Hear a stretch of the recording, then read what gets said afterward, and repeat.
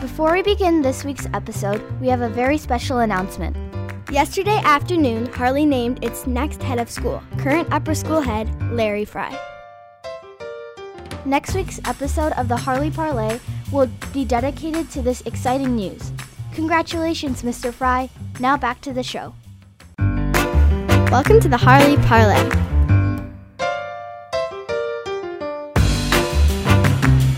This week's episode is about the Scottish exchange students.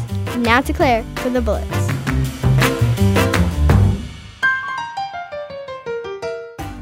Thank you, Sawyer. For this week's Bullets, Coffee House is tonight at 7. The Common Speakers series is next Tuesday, the 24th at 6:30. Fall Choir Concert, Upper School and Middle School, Wednesday at 7 o'clock. No school Friday for nursery through 4th grade. Middle School Dance next week, the 27th at 7 o'clock. And now to Gia and Maya for the feature. Thanks, Claire. This week, we interviewed Kyle, Fraser, Charlie, and Claire, 4 of the Scottish exchange students. Welcome to the Harley School. What are your names? Hi, I'm Callum. I'm Fraser. I'm Charlie. Hey, I'm Claire. Tell us about the Scottish exchange. It's really, really good. We're really, really happy to be here in Rochester. It's a great opportunity for us, and yeah, it's been fun so far. What were your first impressions of Rochester and the Harley School?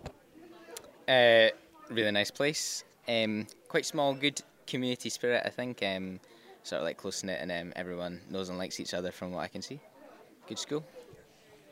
Was your experience what you expected? Yeah, I was expecting it, but the school has been a bit of a surprise. It's a lot different to how it is back home. But yeah, I'm enjoying my experience so far. How long are you here for?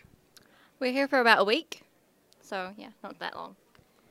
What are your goals in the Harley School? In the Harley School, yeah, just to make some friends and new friends across the pond and get a good experience of what another school is like compared to other schools I've been at before.